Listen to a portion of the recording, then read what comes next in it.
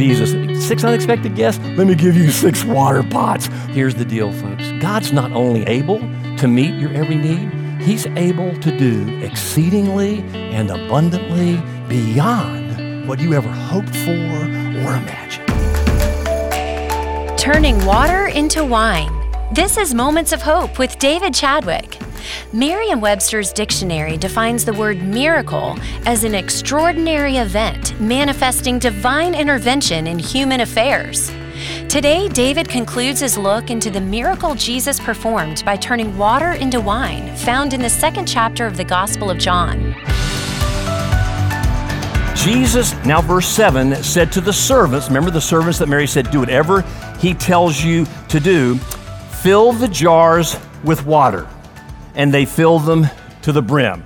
So they took each one that was 20 to 30 gallons and they filled it not just casually 3/4 full, but to the brim. Each one contained, again, 20 to 30 gallons, altogether about 120 to 180 gallons of water.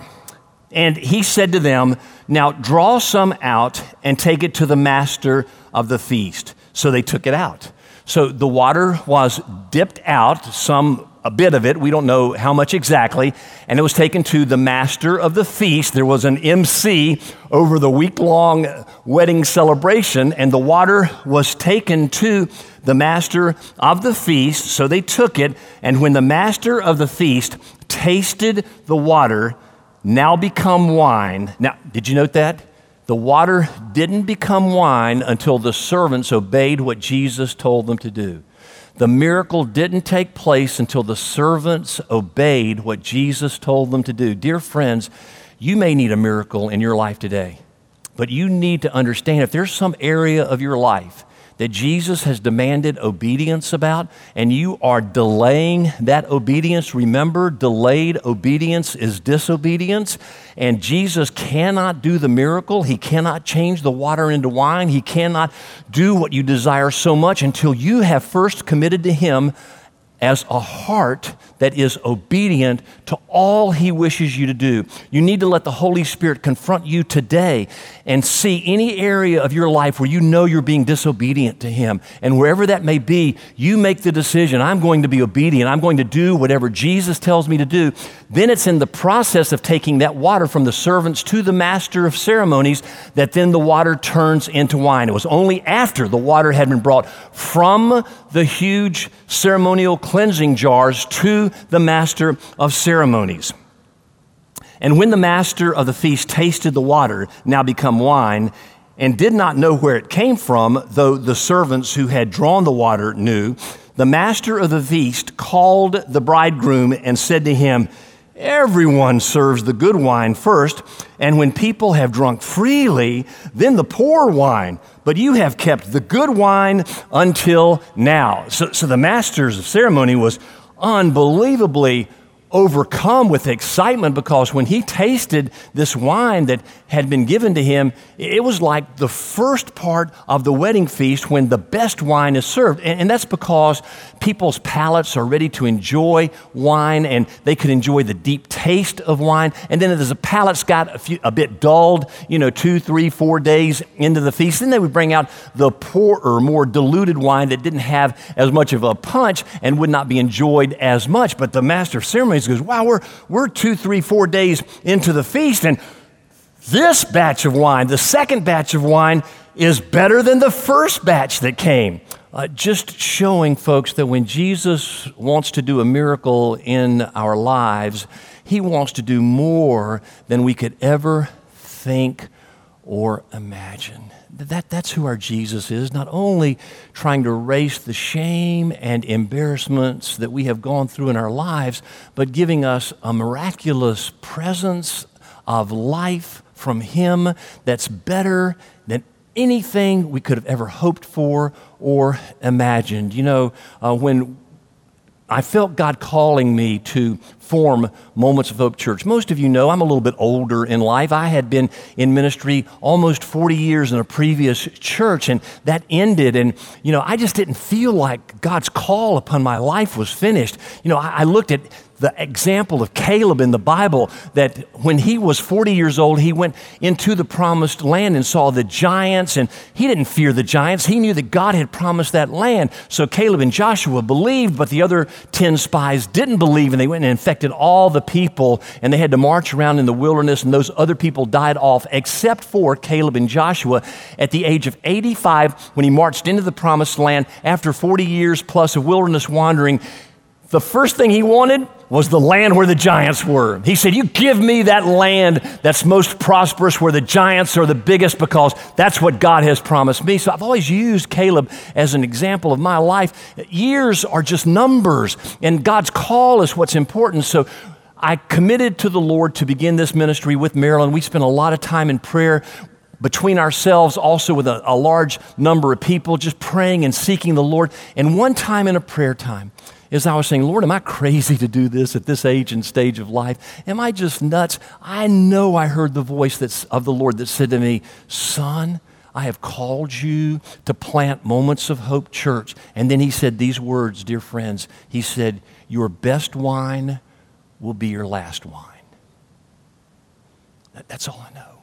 He said to me, your best wine will be your last wine. And I'm convinced that's what's happening right now as we see this incredible church forming and growing and touching lives and giving millions of dollars away to the poor and the needy and the hungry and the oppressed and those who need to hear the gospel locally and around the world. I really believe that my best wine is my last wine. And folks, I hope you'll believe that too. No matter what age you may be, your future's bright, your future's hopeful, because the best wine is the last wine. And that's what Jesus wants us to understand here in this particular story, to trust him that the best wine is the last wine.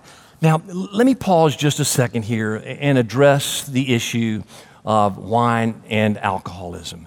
For any of you who have alcoholics who are part of your family system, you know the destruction that can happen when alcohol gets out of control.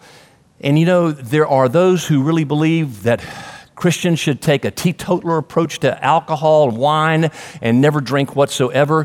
But the problem is, biblically, you just can't land there. That wine is always seen as a joyous gift from God. The Word of God says that everything God gives us is to be richly enjoyed, and that includes wine that people did drink. So here's the issue, though. Though drinking wine in the Bible is never a sin, drunkenness is. Drunkenness absolutely is. So as you approach faithfully following Jesus, how do you deal with the problem of alcohol? Well, some of you have said, I'm just not going to drink at all. I have it as a genetic predisposition in my family. I know it's there. I'm just not going to touch it. I'm not going to get close to it. And folks, that is a valid position to take. Others of you say, I'm just not going to drink because I don't want to drink. I don't like the taste of it. I don't even want to get near it.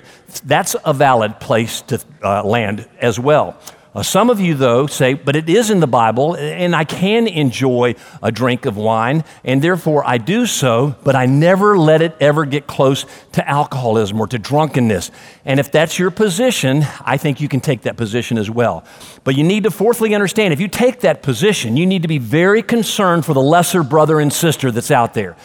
If you drink in the presence of someone who's got a drinking problem, and they see you drink, and they then conclude, well, it's okay to drink, and that exacerbates then their own alcoholism, you're held responsible for that. Again, in Romans 14, Paul outlines that really clearly to all of us. So if you do so, you need to be careful about drinking in public, and you need to never, ever get close to drunkenness and influencing somebody else to follow your example. So I think moderation and temperance is a biblical perspective.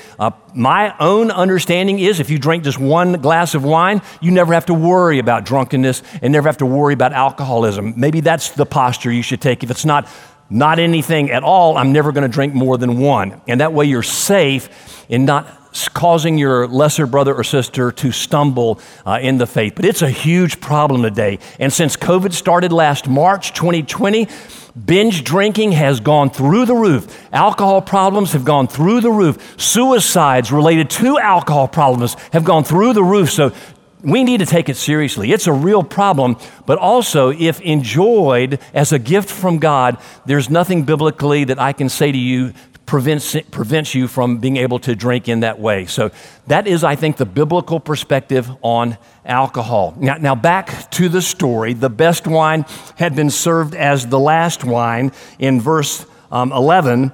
This is the first of the signs Jesus did at Cana in Galilee. So this is the first of 36 miracles.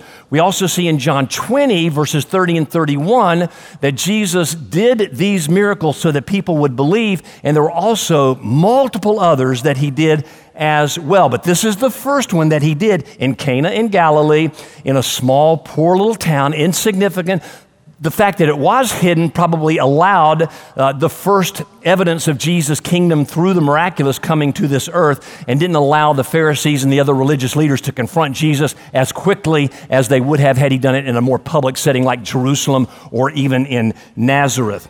So, and manifested his glory. So we see the glory of the Father in this miracle. It showed God's supernatural power in his Son, and his disciples believed in him. Now, the disciples had just been called, but now they believe in him because they saw this miraculous thing happen. Let me bring this whole story to conclusion by saying two things to you.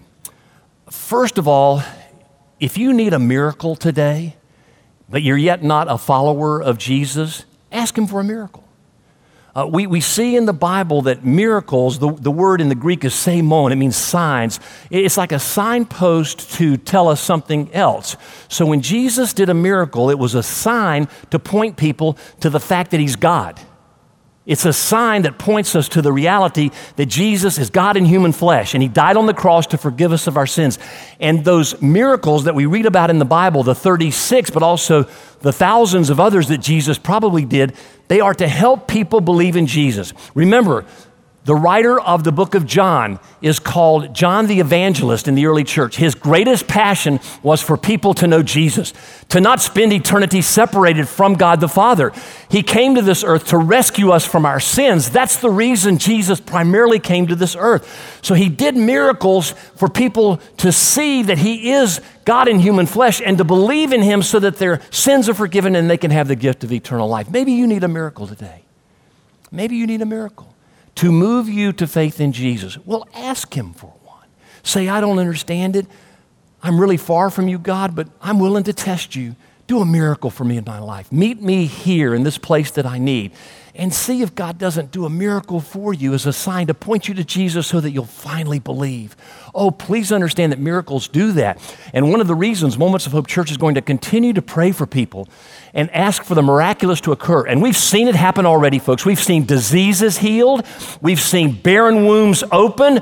We've seen all kinds of miracles in the almost 2 years that we've been in existence. And some people have come to faith when they've seen that miracle happen. We want that to occur as well. But there's also another message I want to share with you today. And that's for those of you who believe in Jesus, but you have a need. You have something in your life that you need him to touch and make well. You need a touch of his miraculous, even as a believer. Ask him for it. In Jesus' name, ask him for a miracle. Because here's what's so cool, folks.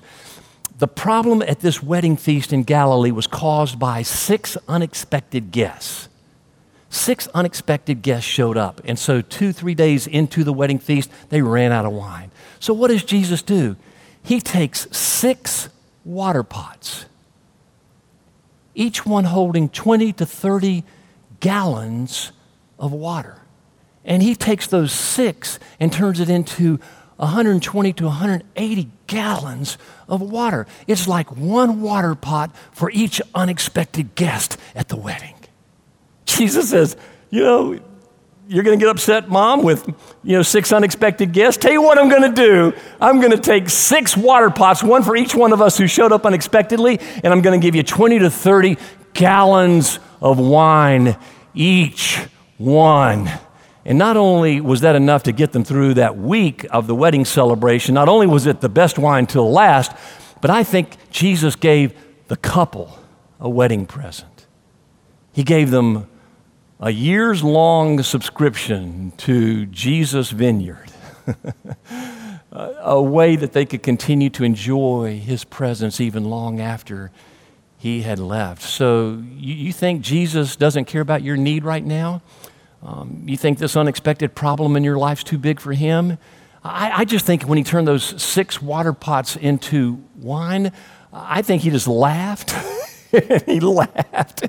And he said, 6 unexpected guests? Here's 6 water pots. Huge water pots. They'll take care of the wine problem. Because my God's a God who has a great sense of humor. I can only imagine that when, Abraham was like 95 and he goes, God, are you sure you're going to give me a baby after all of these years? I'm 95 and Sarah's 85 and, she's going to be nursing at this age of life. And, God just kind of laughed in heaven, I think. And when he finally gave them the son, guess what they named him? Isaac. Laughter. That's what the name means, laughter. God's a God of laughter. He's got a great sense of humor. Gideon's hiding from the Midianites in the book of Judges, and he's so scared they're going to sweep in and steal all of his grain from his threshing floor, and an angel appears to him, and there's Gideon cowering, shaking, fearful, and the angel looks at him and says, "Hail, mighty warrior." I love it. I bet Gideon went, what? Who? Me? But that's God's sense of humor. He doesn't see us cowering. He sees what we can become if we truly trust him. And here's Jesus. 6 unexpected guests? Let me give you 6 water pots, 120 to 180 gallons, and a gift to my special wedding friends for them to enjoy. Here's the deal, folks. God's not only in Ephesians 3:20 language able to meet your every need, he's able to do exceedingly and abundantly beyond what you ever hoped for or imagined. 6 unexpected guests? Let me give you 6 water pots. He's able to take your problem right now, not only meet it, but give you blessings beyond anything you wanted. So miracles are not only to help you just believe in Jesus, they're to help you believe that he'll meet your every need. There is saving faith in the Bible. There is Jesus meeting our every need faith. And if you're there today, trust him, ask him, and say, I know you're able to do it, even beyond what I ever even ask for or imagine right now. That's the God I serve. That's one of the messages Jesus wanted us to get in this particular text in John 2, verses 1 through 11, the word of the Lord. To him be the glory forever and ever and ever. Amen.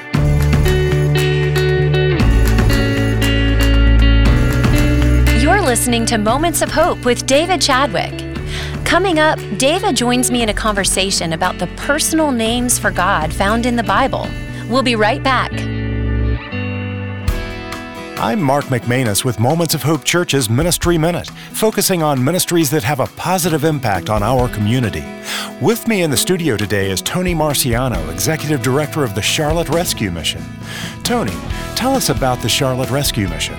Mark, at the Charlotte Rescue Mission, everything we do is about transformation. With a focus on individuals struggling with addiction, we uniquely work from the inside out to address the root cause. And we accomplish that by providing professional, Christian, residential recovery services free of charge. Now let me back up for just a moment and explain all that to you. When I say the word transformation, I get those marching orders from John 6, a very interesting chapter of the Bible, where on day 1, Jesus feeds 5,000 people. That night, the disciples float across the lake.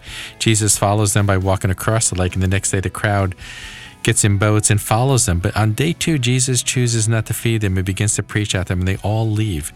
I think in that one chapter, it's the heart of God for the poor, where God says on day 1, I love you so much, I accept you just as you are. But day 2, God is saying, I love you too much to leave you there. And that's the hard work of transformation that we focus on every day at Charlotte Rescue Mission. I mentioned we uniquely work from the inside out to address the root cause, and that root cause is shame. Guilt is when I make a mistake, but shame says I am a mistake. And if you knew me, you wouldn't like me. And if God knew me, God wouldn't like me. And then I wrapped it up by saying we address this by providing professional, free, Christian residential recovery services. I like to use the verses out of Ephesians chapter 3, verse 18, where the Apostle Paul says that you may have the power to comprehend with all the saints what is the breadth, length, height, and depth. And verse 19 says, and to know this love that surpasses knowledge, that you may be filled to all the measure of the fullness of God. Mark, I believe firmly that when someone realizes that God's love is 4-dimensional, not 3-dimensional, not conditional, but unconditional, when they have that aha moment that God loves them, all the shame in their soul goes away because they know they are fully accepted by God, not for what they've done, but simply because God loves them. And that's what we do every day at Charlotte Rescue Mission. Love to have you get involved. Please go to our webpage, charlotterescuemission.org, for ways that you can impact the people we serve. Thanks for staying with us. With me today is our pastor, David Chadwick. David, in your e-devotions, you've recently been writing about the very personal, intimate names for God found in the Bible. One of those names many of us can relate to is God, my Savior. Interestingly, Jen, the idea of God as my personal Savior comes long before Jesus ever entered this world. In fact, David, in the 10th century, when he wrote the Psalms in the 900s BC, if you will, called God my Savior in Psalm 18, verse 2.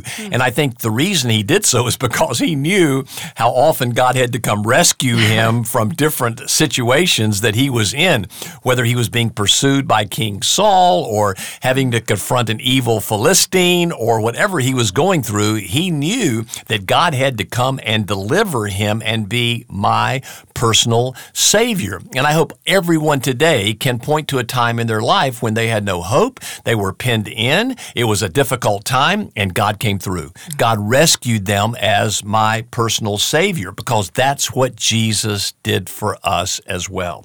Interestingly, when the angel Gabriel appeared to Mary and said, "You are with child by the power of the Holy Spirit," you need to name this kid Jesus, because his name means Savior. He will save you from your sins.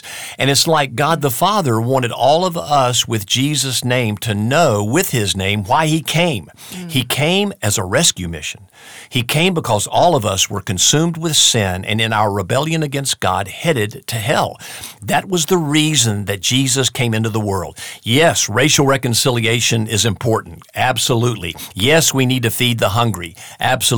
Yes, we need to go visit the prisoner. Absolutely. Yes, we need to give clean water to the thirsty. Absolutely. But the greatest need that people have today is salvation. They need to be saved from their sins. Otherwise, people are going to hell. That's why the urgent and primary task of the church is to exalt the gospel of Jesus Christ, to preach him as Savior so that people can be saved from their sins and go to heaven. So God gave his Son the name Jesus because he wanted all of us to constantly remember whenever we say his name, that's why he came. He came to save us from not only the guilt of sin, but to rescue us from the depravity of hell, sin's power and destruction over us, and the devil's ability to control our lives. When we accept Jesus as our Savior, he saves us from our sins. And listeners, that's why you need to be able to call God my Savior. When you pray in Jesus' name, you're praying in the name of the one who saved you from your sins. Have you asked the Lord to be Lord of your life today? If not, please do so now. Profess your faith in Jesus. Pray to God, Father, Abba, Daddy, you love me so much that you left the splendor of heaven to pursue me in the squalor of this earth. You died to save me from separation from you forever. You took the penalty of my wrath upon yourself so that I may have the gift of eternal life, the power to overcome my sin forever, the strength to resist the devil and see him flee.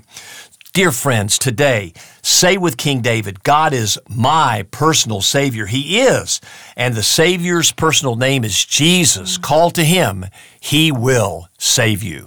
Wow, this has been so powerful. Thank you so much, David. And everyone, if you'd like to receive my daily Moments of Hope, please go to momentsofhopechurch.org, subscribe there, and you will receive daily in your inbox at 7 o'clock in the morning my Moments of Hope, because I want to start your day with hope, not despair.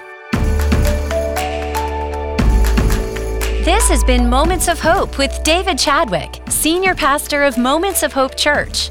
Today's message on the Gospel of John is from our online worship service, and you can be a part of our service each Sunday morning at both 9 and 11 o'clock by going to momentsofhopechurch.org. And while you're online, be sure to sign up for David's daily Moments of Hope, delivered every morning to your inbox. And also check out our Hopecasts. They're both free and available through our website. Again, that web address is momentsofhopechurch.org. For David and the entire Moments of Hope Church staff, this is Jen Houston. I hope you have a great weekend.